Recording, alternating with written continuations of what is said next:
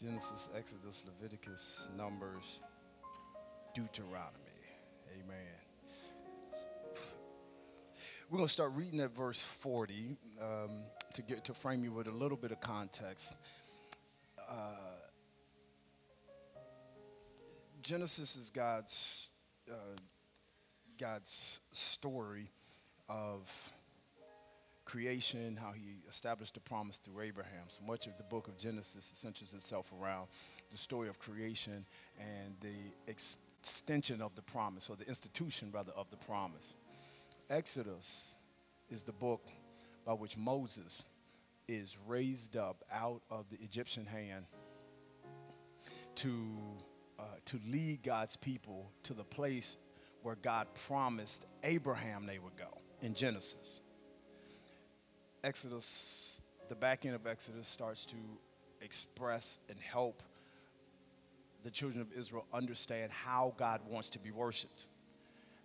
Leviticus is now the book of the laws, or is a book of rules and regulations that would help the children of Israel understand how to be ceremoniously clean before God.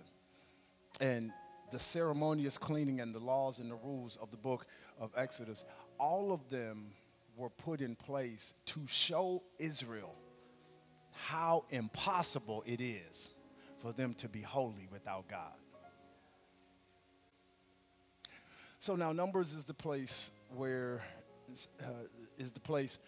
God tells Moses that it is critical and it is important that now I am ready for you to go into the land that I promised you.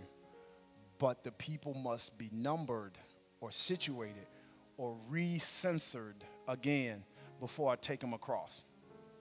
And Deuteronomy is the place. Deuter means two. It is the second law. God tells him, read the law again. In Numbers, you organize them. He said in Deuteronomy, I want you to tell them the law again. Because the first time I told them to go to the promised land, they refused to go. And I gave them 40 years to walk in the desert to think about it. And now at Deuteronomy, he said, sit them down. In Numbers, he said, sit them down. In Deuteronomy, he says, tell them the law again, because when you finish with the law, we're going to complete what I promised them they'd do. Okay? So here's where we are in Deuteronomy chapter 1, is Moses has set the people down. He has them numbered by tribes. He's preparing to march them in, and he is standing before them, and he starts the language, the history at square one. This is taking place, according to chapter 1, this is taking place on in the 11th month of the 40th year of their wandering in the wilderness. In other words, they are 30 days away from going across into the promised land. God says, right before I take them across, I want you to get up. So he stands up and he starts to tell them the story of Abraham, Isaac, and Jacob. He starts to tell them about the time that they were in the wilderness. And he's reminding them now of how God brought them to the place where they're sitting at Mount Horeb. Let's start reading at verse 40, because there was a generation that for 40 years he said that I'm going to walk you through this desert, and this generation that refused to go to the promised land I'm going to kill off.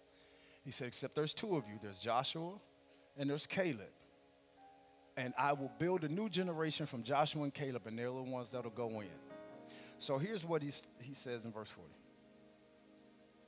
He says, but as for you, turn and take your journey into the wilderness by the way of the Red Sea. Then you answered and said to me, we have sinned against the Lord. We will go up and fight just as the Lord our God commanded us. And when every one of you had girded up his weapons of war, you were ready to go up into the mountain. So God sends them to go fight. And then they go across the mountain and they refuse to fight. They tell God that there are too many people over in Canaan for us to do it. God says, okay, since you're not going to go, you're going to go around the desert for 40 years. They came back to God and said, nope, we'll do it now. We don't want to walk around the desert for 40 years. So watch what happens. Verse 42. And the Lord said to me, tell them, don't go up to fight, for I'm not among you, lest you be defeated before your enemies. In other words, God said, don't try to go now. And he says, I told you to go. You told me no. Now, if you go, you're going by yourself in your own strength and in your own power. How many of us have done some stuff in our own strength and our own power? Right? He says, so I spoke to you, and you would not listen, but rebelled against the command of the Lord, and presumptuously you went into the mountain. And the Amorites who dwelt in the mountain came out against you and chased you as bees do, and they drove you back from Seir to Hormah. He says, then you returned and wept before the Lord, but the Lord could not listen to your voice nor give ear to you. So you remained in Kadesh, somebody shout Kadesh, for many days according to the days that you spent there. He said, then, chapter 2, go into chapter 2, because the Bible was not written in verses and chapters. It was one continuous letter. Chapter 2 says, then we turned to the wilderness, we journeyed into the wilderness of the way of the Red Sea as the Lord spoke to me. And we skirted Mount Seir for many days. And the Lord spoke to me, saying, you have skirted this mountain long enough, turn northward. Verse 46 says, you remained in Kadesh many days. Many days means about 2 years. Somebody shout 2 years. Then he says, and you skirted Mount Seir for many days. Those many days were about 38 years. And then after about 40 years of them wandering through the wilderness, God finally tells them in verse 3, you've skirted this mountain long enough. Turn northward. I want you to look at somebody and say, turn northward. So tell somebody else, amazing faith. We're doing our series on It's Amazing, recapturing the amazement of God. And today we're going to talk about God, amazing faith. So, Father, in Jesus' name, I do bless you and I thank you, God. And I pray now that your grace and your hand will be on us as we teach and preach the gospel. I pray that the energia of the Holy Spirit would inspire us and move us as we preach and teach. I pray for the strength of the Holy Ghost. I pray, God, that you would just water this place with your anointing so that we can hear what the Spirit of the Lord is saying and so that we can preach what you want the people of God to hear today. I do bless you and I do thank you for this now. In the matchless name of Jesus, who is the Christ. Let everybody shout amen. Amen. Give God a hand praise. Look at somebody next to you and just tell them, look at somebody next to you and just simply tell them, it's okay, it's church. Tell them you can smile, it's okay, it's church. It's all right. It's no need to. I know it's an hour earlier than we'd be having church, but it's church nonetheless. Amen to Jesus. I woke up this morning and I was like, I know I don't hear noise in my house at when the sun's still down. And this wife trying to get ready for church. I was like, good God Almighty. But nonetheless, we give God the praise that we are here. God spoke to me Thursday, and I want to share with you something that God said to me Thursday about your life, my life, the life of this house, and the life of any person that is going to please God.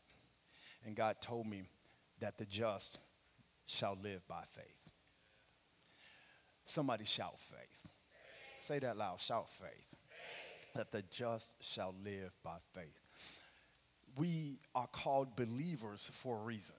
We are called believers because we have chosen to exercise some sense of belief or faith in what we don't possess right now. And God is pleased with faith. It's important to understand that above your service and above your work and above your praise and above your dancing and above your shouting and above your consistency with church, God wants your faith. God is excited by faith. God is moved by faith to the degree that the scripture says that without faith, it is impossible to please God.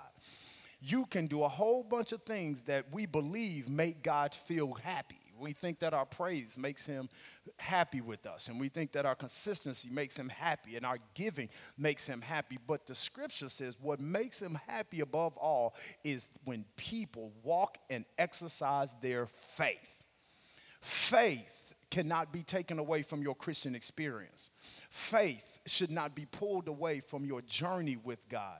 God sometimes blesses us so good that we just wait for manifestation and never really exercise faith for a greater manifestation.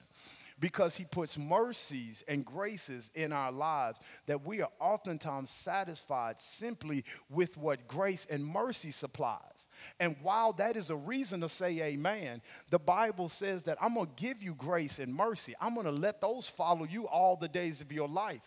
But if you're going to walk in the God-sized thing, if you're going to move in the thing that's bigger than what you can perform on your own, if you're going to stand in the promised thing that God put deep in your spirit, you are going to have to exercise faith. Somebody shout faith. Somebody say faith. Faith is a key of sorts. Faith is a key that unlocks the spiritual dimension to men and to women. Faith is the entry passcode. It's the currency that works in the spirit. Faith is not like your money. It is like your money to this degree. It's like money to the degree that it is the gold that backs your dollar. Like your dollar really doesn't have any worth. It's just paper that represents gold. And if there's no gold somewhere back in your paper is worthless to everybody, to anything. So at a place called Fort Knox, they have gold that is backing your dollar. And gold is like faith. And the dollar bill that you have is like your work. So now the work that we have proves our faith, but our faith is not our work. So you're saying, Pastor, but I do a lot of good stuff. Isn't that exercising faith? No, because you have the paper don't mean you've got the gold. Are you hearing what I'm saying? But you do have to understand that I cannot believe that you have gold if you can't show me the paper. So James says faith like this. He says faith without works is dead. In other words, he says, and you say that you've got faith, but I'll show you my faith by my work. What he's not saying is for you to just go do stuff and be busy with stuff that doesn't have spiritual backing behind it. What he's saying is that if you know you've got spiritual backing, then you should be doing stuff. I'm going to say that again. If you know that God is backing what you should be doing, then you should busy your life doing what you know God is backing. Because God is moved by faith. Somebody shout faith. Maybe I should unpack faith a little bit more for you, because we miss the dynamic that is associated with faith because we hear it so much that it's just belief. And all I should do is just sit in my room and will it to be and believe that it is. And faith is not that. Faith is, the genesis of faith is God. God is the center of all things faith. And when God wants to get something in the earth, he takes an idea from heaven and pulls it out of his mind and puts it into your spirit. And now you have the weight of what God's been thinking about on your spirit. The problem is that God is in the unseen world and his ideas are in the unseen world. And God takes his unseen idea and puts it in the unseen part of you, which is your spirit. The thing about getting God's glory is that what is not seen doesn't give God glory until it is seen. So that has to come out of your spirit and into the real world in order for God to get the glory. So because you've got God's idea in your spirit, don't mean you've done something for the kingdom yet. You have to get it out of your spirit into manifestation. And when the word became flesh, when the thought of God became manifest, then God was able to get glory out of Jesus. And this is the way it works with us, is God takes his idea, he puts it in our spirit. You've got an idea of God in your spirit, a burden from God that weighs heavy in your spirit. Maybe it's just me. Maybe it's just, my neighbor next to me. But if I got anybody that's got a burden in their spirit, lift your hand and let me know you're in here. It's a burden. I don't have it in my hand, but I know I'm supposed to be walking in it. I don't have it in my hands, but I know I'm supposed to be doing it. It's not manifest yet, but I know that it weighs me down. I see it in my visions, and I see it while I'm sleeping. And if somebody else is doing it, my spirit jumps, my baby leaps. I know that there's a burden and a weight of something in my spirit. Well, what is that? That is the idea of God that has been placed on your spirit, and it shows itself. What I see is not visible in my spirit, but in order for me to get to what I see, I have to exercise faith to pull it out of the unseen and pull me toward it so we can meet in the same dimension. I'm going to help you with faith real quick for a few moments, because faith is not built, you cannot build your faith off of everything that you see. You can only build your faith off of the weight of what God has placed in your spirit. You know how it is today. Y'all open up magazines and y'all just see a big car and now you want to have faith. You really want it. That's not faith. That's you really wanting it. You see somebody in a big old house that none of y'all can afford to live in, and now you can't sleep at night because you're having dreams over this big old house that's going to make you go broke to try to stay in it. You'll have the house, but you can't cut the air on in it. You know, you have these big old cars and you can't afford to get it tuned up. I know how, it ain't you, it's your neighbor. So, but that's not faith. That's what I want. And you can will yourself to get some things that you want in this life. The problem is that God is not obligated to bless what you want. He is obligated to bless what he has put in your spirit to desire. That's why he said, I'm not going to give you what you want. I'll give you the desires of your heart. Well, let's unpack desire. The word desire means the yearning of your heart. Well, what develops your yearning? The idea of God. So God puts a thirst deep in your spirit. You pant and you want it. And God says that when you pant and want what I put in your spirit, you will chase it. And the only way to manifest it is to exercise your faith. So now faith is a weight or the substance of the thing that I see or that I'm hoping would happen in my life, and it is the evidence of what I can't see. I can feel my faith before I can see my faith. And when you've got a burden for something larger than what you have, God is saying you've got to exercise faith in order to get it. You're not going to the thing that God has for your life, you're not going to will it to yourself. You don't have enough money to make it happen. Your relationships and your connections are not enough to get it to pass. Am I talking to anybody in here? If your whole circle sat down, they'd open and gave you their whole bank accounts, what God has put in your spirit is so big, you ought to push all their money back in the middle of the table and say, that's not even going to be the down payment for what God has really put in my soul and in my spirit. Well, how are you going to get to it? I've got to exercise my faith. And God said that without him, without faith, without that kind of pursuit, it's impossible to please God. So watch this. You can't please God ignoring all the big stuff he put in your spirit. You cannot make happy ignoring all of the weight that God has placed in your spirit. Just because you don't want to go through the process to get there. You don't please God by refusing the enormity of what God has placed in your spirit. Because the just shall live by faith. Faith is the center. It is the substratum of getting beyond what you can do into what you're supposed to be doing. It is the basis of getting beyond what you have into what you were supposed to have. Through faith is the way that God gets things out of his mind into the real world. And the only way you take territory in the kingdom is that you operate in the economy of the kingdom. And that is by exercising your faith. Somebody shout faith. Somebody shout faith. I'm not talking about hope and wishful thinking. I'm not talking about fingers crossed. I'm talking about clearing your heart and mind out and saying, God, what is the thing you put on my heart?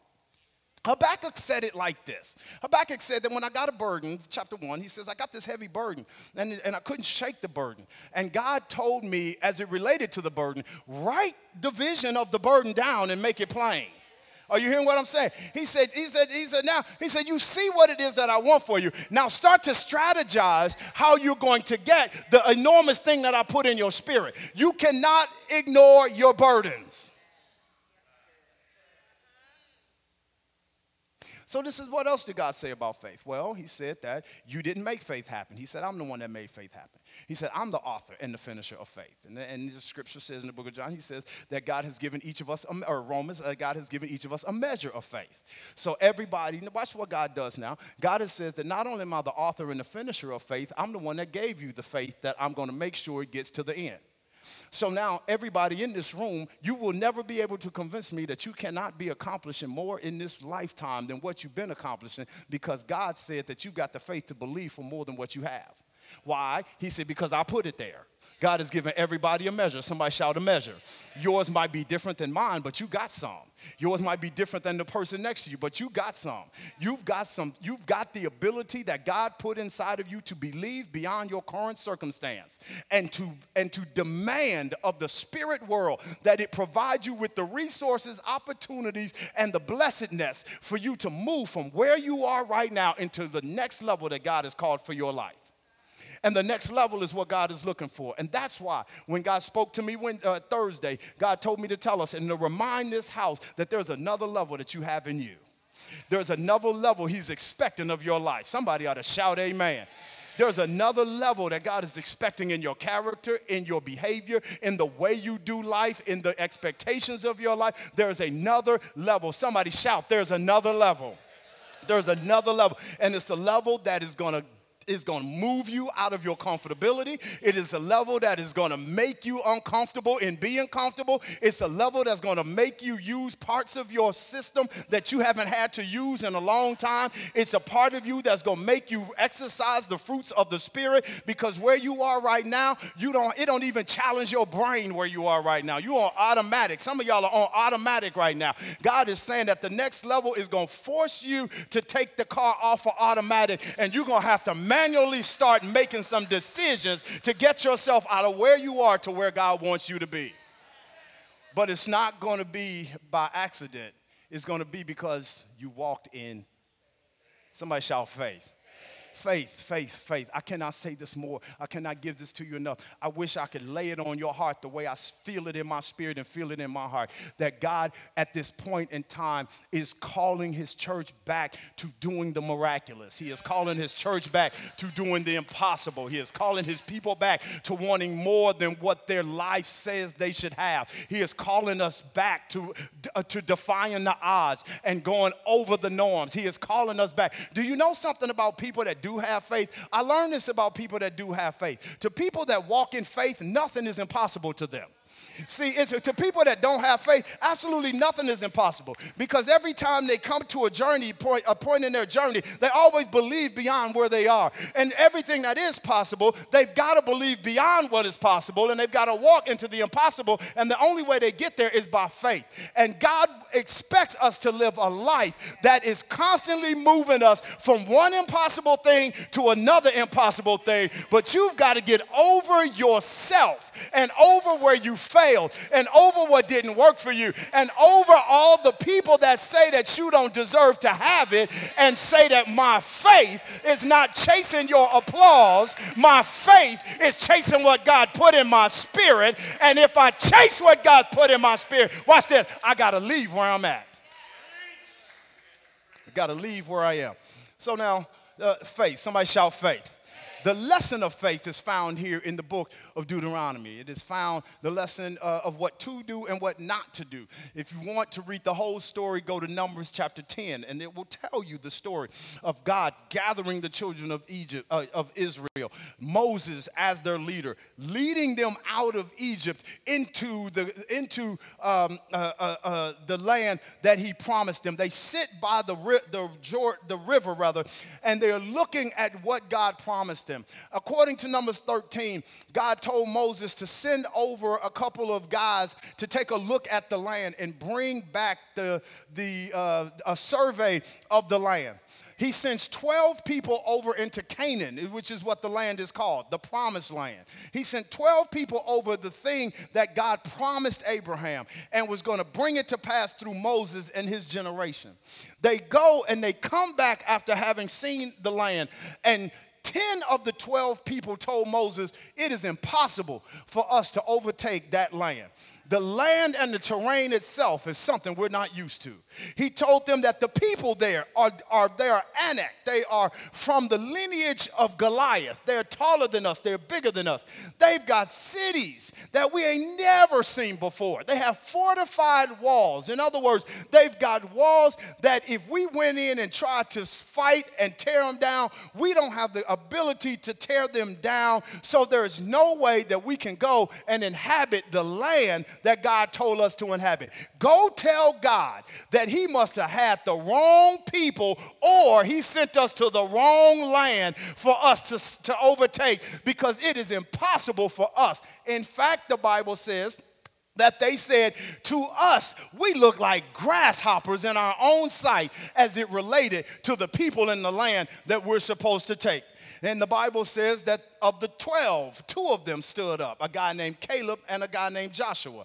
And they stood up and they said, Moses, we are less than. We don't have as many people. The cities are indeed fortified. I ain't never seen land like that before. I'm going to be totally honest with you. It does feel a little intimidating that the terrain, that even if we did beat the giants, even if we did knock down the walls, even if we did, I don't even know how we cut the grass, because the grass is so high. And look how big the fruit is. The fruit is so big, we don't know how to manage it and can't handle it. How could we dare harvest this? We'd be overtaken by the land. He said, I can acknowledge that that is indeed a fact. But the problem is, I don't deal in facts, I deal in truth. I deal in the truth of the word of God. And if God said that we are well able to overtake it, I don't care what the land looks like, I can overtake it. And they told Moses, we are well able. Listen, I want to talk to you about your promise. I don't care how big and how deafening it looks. I don't care how crazy and out of reach it looks. If God called you to it, there is nothing that is in your promise that can defeat you if God says, I am with you. And you've got to play like Caleb and like Joshua and declare to yourself and to your right now that I am well able. Somebody should repeat that after me. I am well. Say that again. I well, say it again. I am well. Man, you can do that thing with the power of God. Woman, you can pull it off with the power of God. Sister, you can handle it with the power of God. You are well able.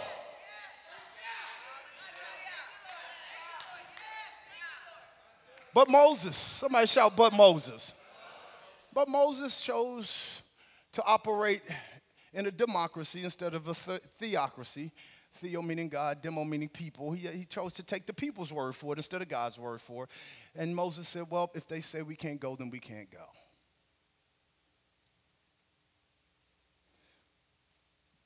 God said, Moses needs you to come over here and let me holler at you.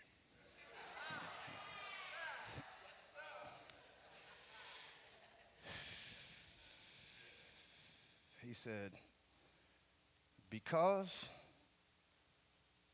they refuse to exercise faith for what I put in their spirit. He said, go back and tell them that instead of them going north into Canaan, he said, they're going to go south by way of the Red Sea. And they're going to do it until everybody in the generation that does not believe dies. It'll take about 40 years to pull that off. He said, and they'll be in the desert for 40 years. And when I'm ready, when they die off, I'll get the ones that are of a different spirit. He said, Joshua and Caleb are going to be the only two that's going to make it from all of these people, them and their children's generation, their generation. He said, because they had a different spirit inside of them. That's what your Bible says. I'm not saying, he said the Bible says that because they had a different spirit inside of them. He says that they're going to make it because they have a different thing about them, that they look at obstacles as opportunities, because they looked at problems as potential, because they looked at what they could not have and dared to ask the world, why can't I have it? And this is the mindset of Caleb and of Joshua. And God said that I'm going to take them because they've got a different spirit. And the reason why you're in this house today listening to me preach instead of all the rest of your family members is because you got a different spirit about you. God said that he said, I want you to inspire those people that have a spirit, that not people that have the thing. I just need them to have a spirit that they should have the thing. And if you can, am I talking to anybody in here?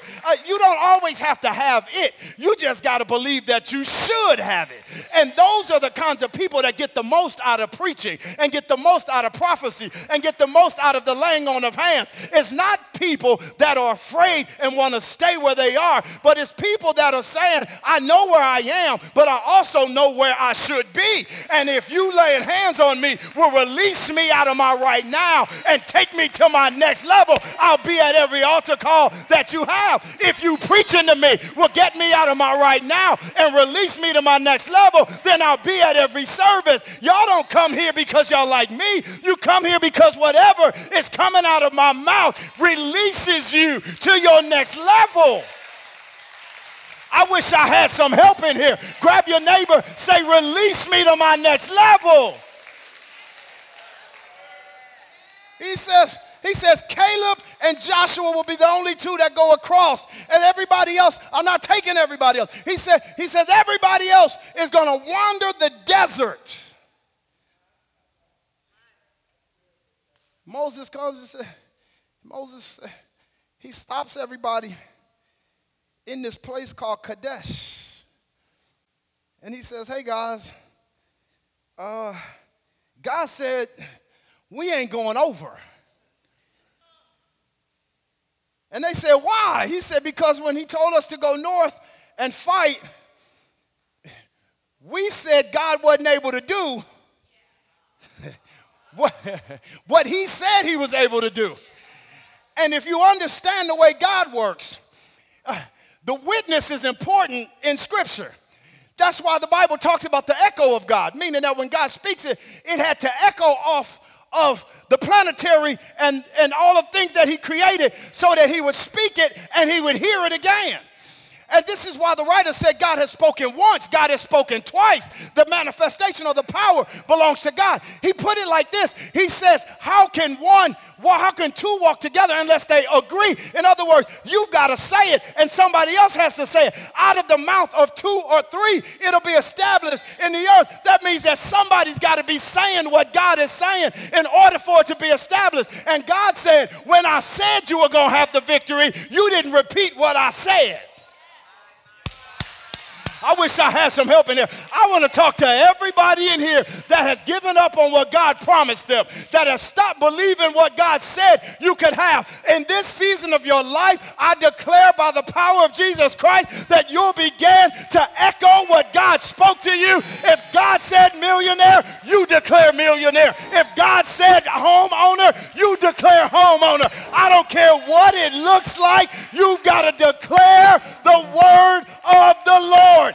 Establish it in your life. Somebody shout, establish it. The way it's established is you got to say it. So, watch this. I want you to see how everything God does is imperative.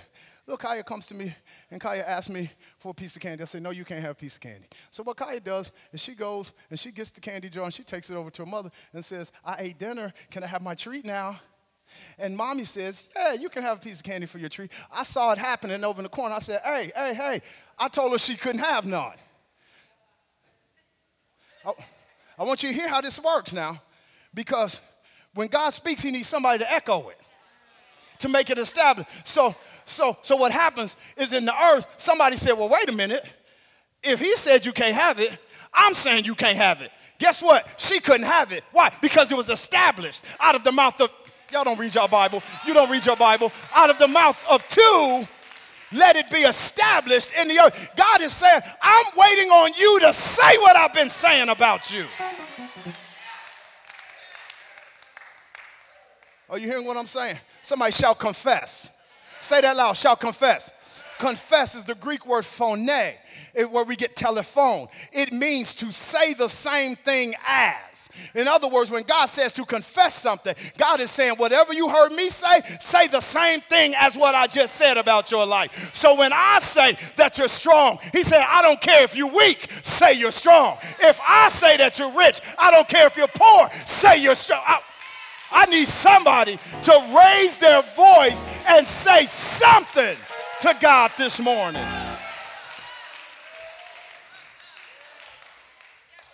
They're sitting at Kadesh, and Moses is saying, y'all sit down for a second. I got about 10 more minutes of work. Moses says, he said, we're at Kadesh. And Moses says, we're not going to go across because, we didn't say the same thing God was saying. And the children of Israel said, oh, no. We're ready to go now. And they went and they picked up their arms and they took them about 5 days to sharpen their swords. And God told Moses, he said, you go down there and you tell them that they can go up there, but I'm not going with them. He said, and the worst thing you want to be is where God isn't. And he said, they can go and they can try to start that business, but they missed the season that I was blessing business startups. Y'all missed that. I'm going to rewind that so y'all can get that real quick. He said, no. I told them 5 days ago to go across. I told them 40 days ago, rather, to go across because that was the season that I was blessing their journey into Canaan. He said, and because they refused to have faith in the season of their faith, he says now they can't go and exercise out of season because I'm not with them anymore. So you don't get to say now that I'm going to exercise faith when God has given, when the season of faith is over. You have to exercise your faith in the season of the opportunity that your faith can be bloomed in. He said they can go up, but I'm not going with them. And they went up to try to make God do something. And the Bible said that the Amorites ran them out like bees. And bees in the middle of the desert were known to kill huge mammals, cows and camels and things along. Swarms. And he said they came down on you like swarms of bees and they ran you back to this spot, Kadesh.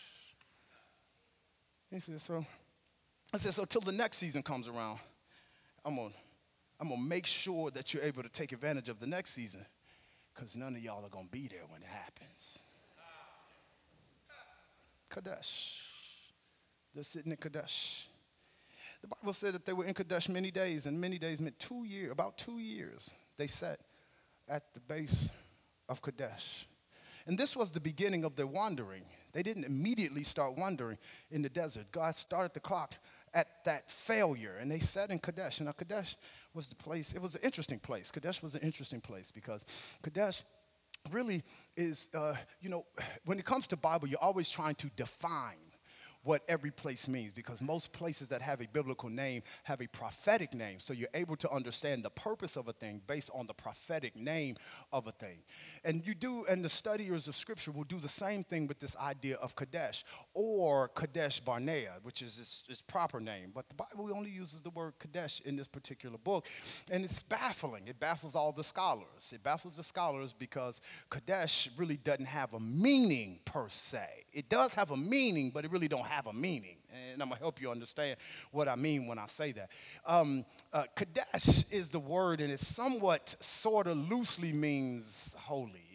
And Barnea is built out of this word Beth. It is the word that basically loosely means well or watering spot. So what Kadesh Barnea is it's really not a city per se. It's just the word Kadesh Barnea is just a description of where they are. That's all it is. It's just a description of where they are.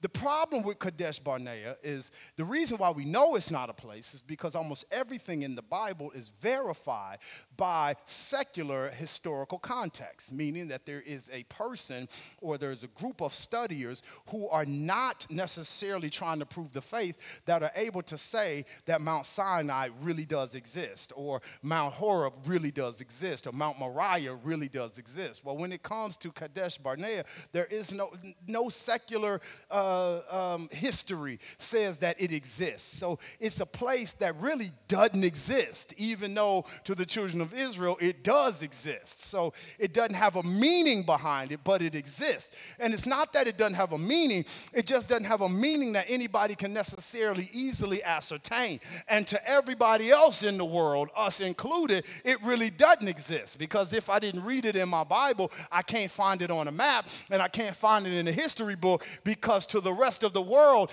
this place doesn't exist. So now Kadesh Barnea actually represents a place that only matters to the children of Israel.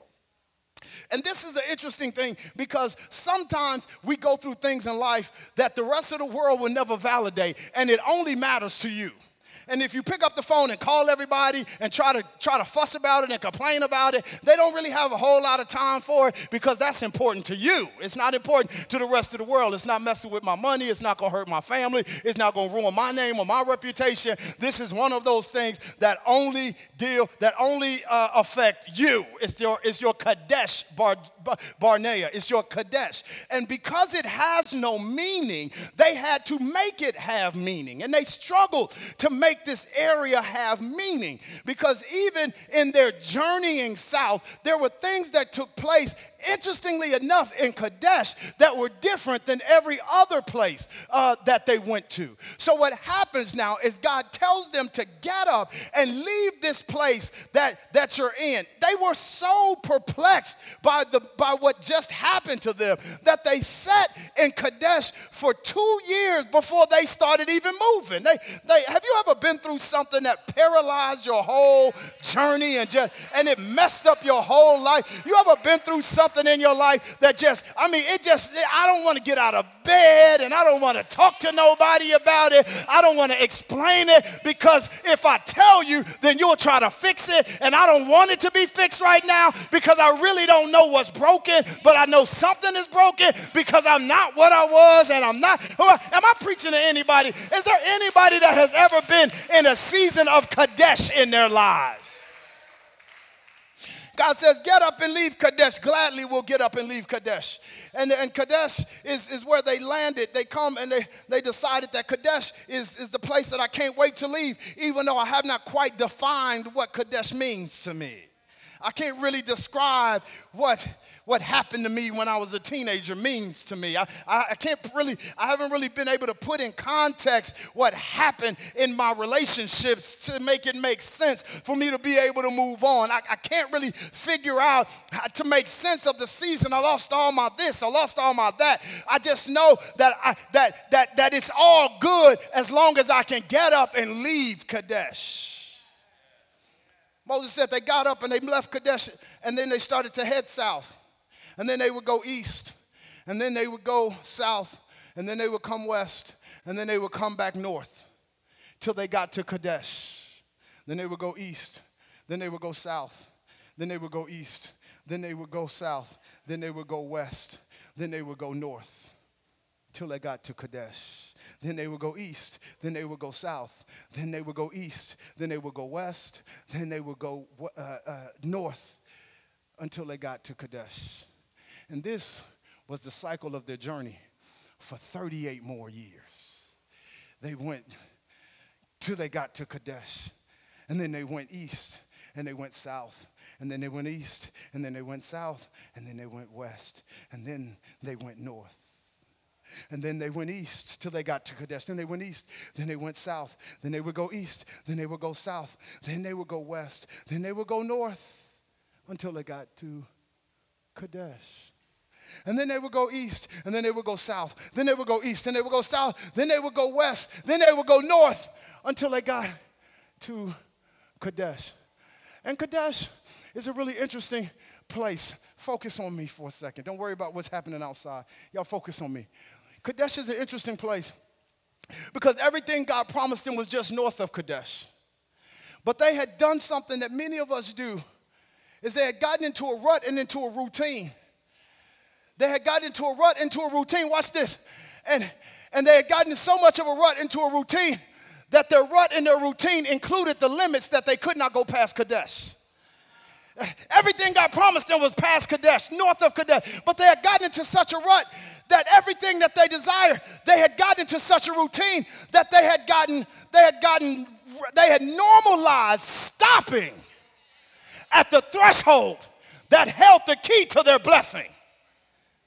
And every time they got close, they go east and they go south, and they go east and they go south, then they go west, then they go north. I wonder how many routines have you built in your life? How many routines do you have? I want to talk to some people that have dealt with some routines. Somebody shout routines. I mean, I want to talk to some, you've had this mindset so long. It's no wonder why don't nobody love you for long periods of time. You've had this mindset so long. It's no wonder why you ain't started the business that God told you. You've had this mindset so long. It's no wonder why you fourth generation poverty and welfare. You've had this mindset so long. It's no wonder why you can't keep good friends, because you've had this mindset. Every time you go through life, you are so accustomed to going east and going south and going east and going south and going west and going north. And then some preacher says you can come out, but because your mindset says that Kadesh is my threshold, you stop at what could be your blessing and you go east and you go south. And it's not because you don't have aptitude. It's because your mind has been wrapped in the routine of mediocrity, and you can never go from where you are to where you should be if your limit is what you don't understand. I wish I had some help in here. I wish I was talking to a handful of folk that have been in circles, and you're tired of going through circles, and you're saying, God, you've got to get me past what I don't understand. He takes them through, and a funny thing happens.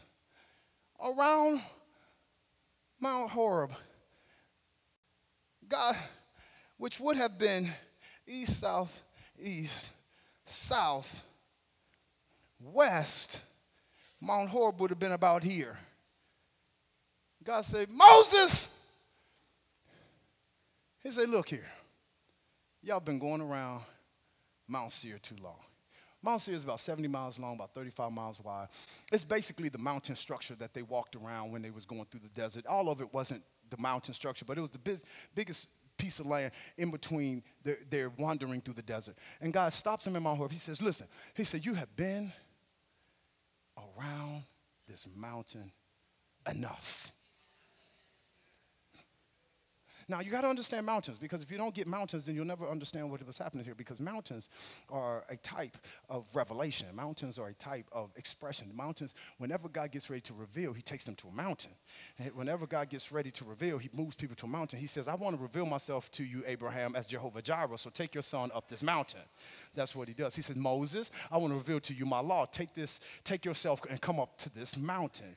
Every time you go to a mountain in the Bible, there's revelation that takes place. God tells Peter, James, and John, he says, hey, man, I want to transfigure and show you that I am the law and the promise. He says, so come up to the top of Mount Transfiguration. Watch this. When God got ready to reveal himself as being God over everything, he told Jesus about this thing called Golgotha. It's a mountain. He said, go to the mountain of Golgotha, because mountains represent revelation. Mountains represent that God is trying to do something. Now watch this, because they walked for 38 years around the mountain, and God stopped them. And he didn't say that, man, it's tired, this desert. He didn't say, hey, Moses, y'all been walking through this desert long enough. He says, Moses, you have been walking around this mountain long enough. What is it that he's saying? Moses, you have gotten all you can get out of this revelation. He said, you have been walking in the revelation of this for so long that this revelation isn't working for your life anymore. He said, you've been walking in the revelation of last season, hoping that it can produce for you in this season what it produced in for you last season. You got to get a fresh word. He said, you've been walking around these mindsets. Who told you you couldn't be good? Who told you you couldn't be debt-free? Who told you you couldn't be whole in your body and mind? Who told you you were going to have to take medicine your whole life? Who told you these things? You've been walking around that revelation of who you should be long enough. Am I preaching to anybody in here? He said, you've been walking around this revelation too much. And God sent me here this morning to preach to people that's tired of walking around in circles. Am I talking to anybody in this place? I'm exhausted with all this effort with the same outcome. I'm tired of all this work with the same outcome. And now I don't have more territory in the kingdom. I just got an extra year in my life. And I'm moving with yesterday mindsets and yesterday's strategies and yesterday's opportunities. I'm trying to make yesterday work. And God is saying, stop in my heart, because this revelation is gone. And sometimes I think one thing that we don't do good in the Christian community is we don't bury well. We don't bury well. We bury things 3 feet deep.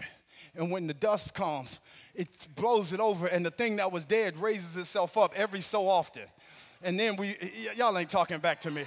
So we got to have church this way, and we got to have life that way. And yeah, it worked for your grandmama, but your grandmother's deceased now. It worked for your great-grandma, but your great-grandmother's deceased now. It worked for a church that didn't have the internet and cell phones and conversation. It worked for that, but that era is gone now, and you cannot try to resurrect what has been dead. We've got to get better at burying what God says I'm done with. And there are some mindsets that you haven't buried deep enough. There are some thought processes about yourself that you haven't buried deep enough. And God is saying that I called you here today to give you another holy shovel so that you can bury those mindsets and bury the stuff they said about you and bury the things that you believe about yourself. And you can put them where they belong, under your feet.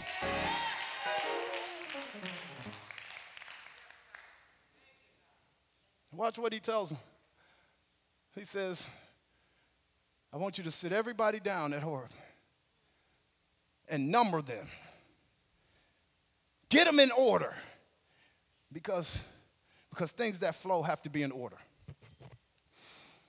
He says, number them. Sit them in this ground. He said, then give them the law again. Tell them what I expect from them. Why, God? Because this is the moment that they're going to go into what I promised them. He said, Moses said, but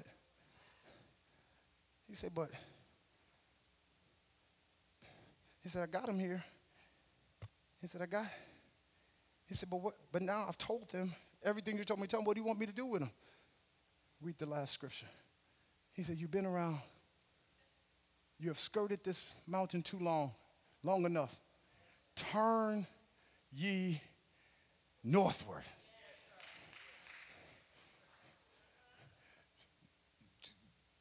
Period. No east and south, then west, then north, then east and south. No, northward, period. God said, because what I'm doing right now is not going to require a plan B. I'm gonna help y'all.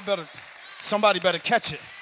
Is that God is responding to plan A, not your plan B. I wish somebody would catch it. God is responding to what he told you, not what you modified it to. I need somebody to catch it. God is responding to what he spoke in your spirit, not in what you've trimmed it down to be because you couldn't think or you think you couldn't perform it. God is responding. He said, go ye northward.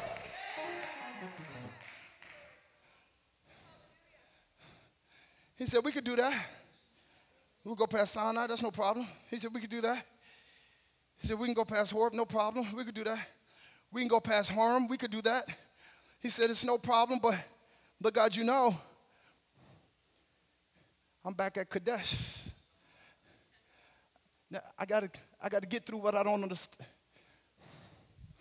He said, how am I going to get through what I don't understand? Because you never gave me answers as to why I was molested. How am I going to get through what I understand? You never gave me answers as to why my family failed. He said, how am I going to get through Kadesh? Because you never gave me answers as to why my business dropped off the map. He said, how am I going to get through the place that you're not explaining yourself? Because some preacher got up and told me you was going to tell me everything that you was going to do, and I was going to get an explanation, and I was going to be able to walk in knowledge and in wisdom. But instead, you're saying I got to walk in faith, because faith pleases you, not my knowing pleases you. I wish I was preaching to somebody in here. God sent me here to tell you that he's going to take you to the next level, but it's going to happen because you got the faith to believe that whatever you don't understand, he's already fixed it, worked it out, and it's going to work in your favor. You ought to give God a shout of praise in here this morning. Watch this. Wait a minute.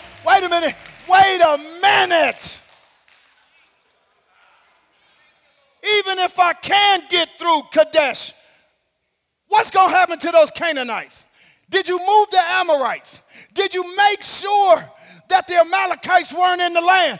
God says no. He said the same thing that you had to have faith for then, you're going to have faith for now that I am with you. And you are going to do the impossible. It's still impossible, but you're going to do it. It's still not logical, but you're going to do it. I heard a songwriter say a couple days ago that I'm not trying to make my life make sense, but I am trying to make it make faith. And in this season of your life, you're going to perform what people are going to say. Why are you trying that? Why are you doing that? And all you got to say back to them is, it might not make sense, but it is going to make faith. And as long as I got faith in God, it will happen the way God said it would happen. I need somebody that believes that to stand to your feet and give God a shout. I said give God a shout. Don't patty cake and play with God. Put your mouth on it. Put your praise on it. Reverberate in the earth what he's spoken in heaven. Let the devil know that there's a witness.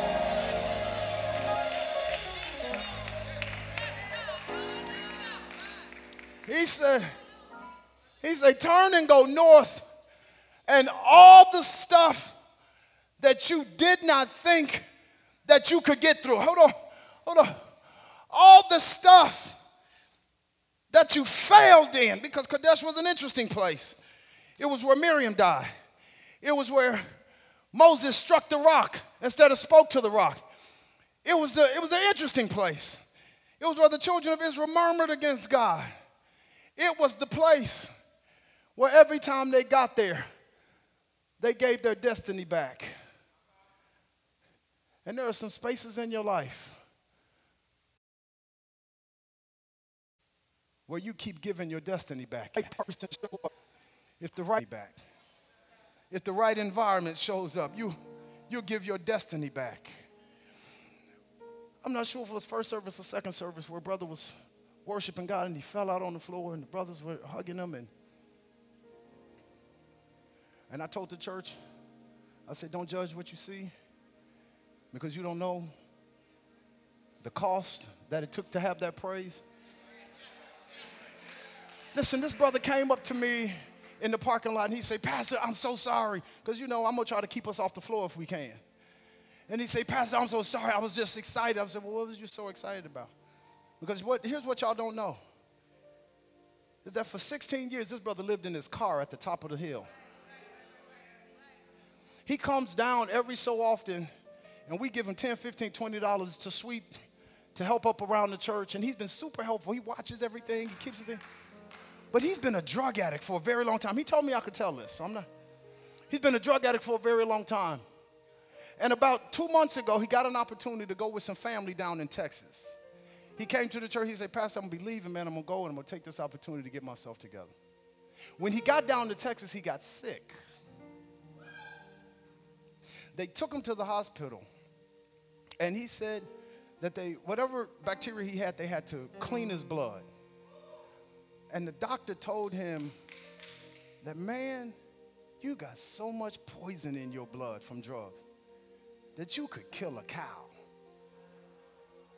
That's what he said. He had to come back and get some things because God opened up some things that his mother left for him. It was this amazing testimony. That's his personal business. His mother left some things he had to come back and he had to sign. And the day that he was dancing and shouting, he was counting them on his hands. He was 32 days sober. 32 days. Did you hear what I'm telling you? And we're going to keep believing God for his continued deliverance. Because he was just excited. He heard the word and he was like, yes, I remember. Because it was just a month ago. Was that first service or this service? It was this service? 32 days sober. Said his blood could have killed a cow. It was so poisonous with drugs and stuff. He got to his Kadesh. And he said, I got faith to believe that my best days are not behind that mountain. And I'm going to have to work my way through some more battles. I got some Amorites and I got some Hittites and I've got some Canaanites and I got some things I got to battle. But I'm going. And God sent me here to tell you, sir, ma'am, in these closing moments, you have to go. You have to go. You got to release your faith and try something that God's put in your spirit. Don't try what you see another man graced for. Try what God put in your spirit. You got to go. Amazing faith. That's what he gave you. He gave you amazing faith. Lift your hands. Lift your hands. Lift your hands. I want you to tell yourself, I'm going to do this thing. Tell yourself, I'm going to do this thing. The help and the power of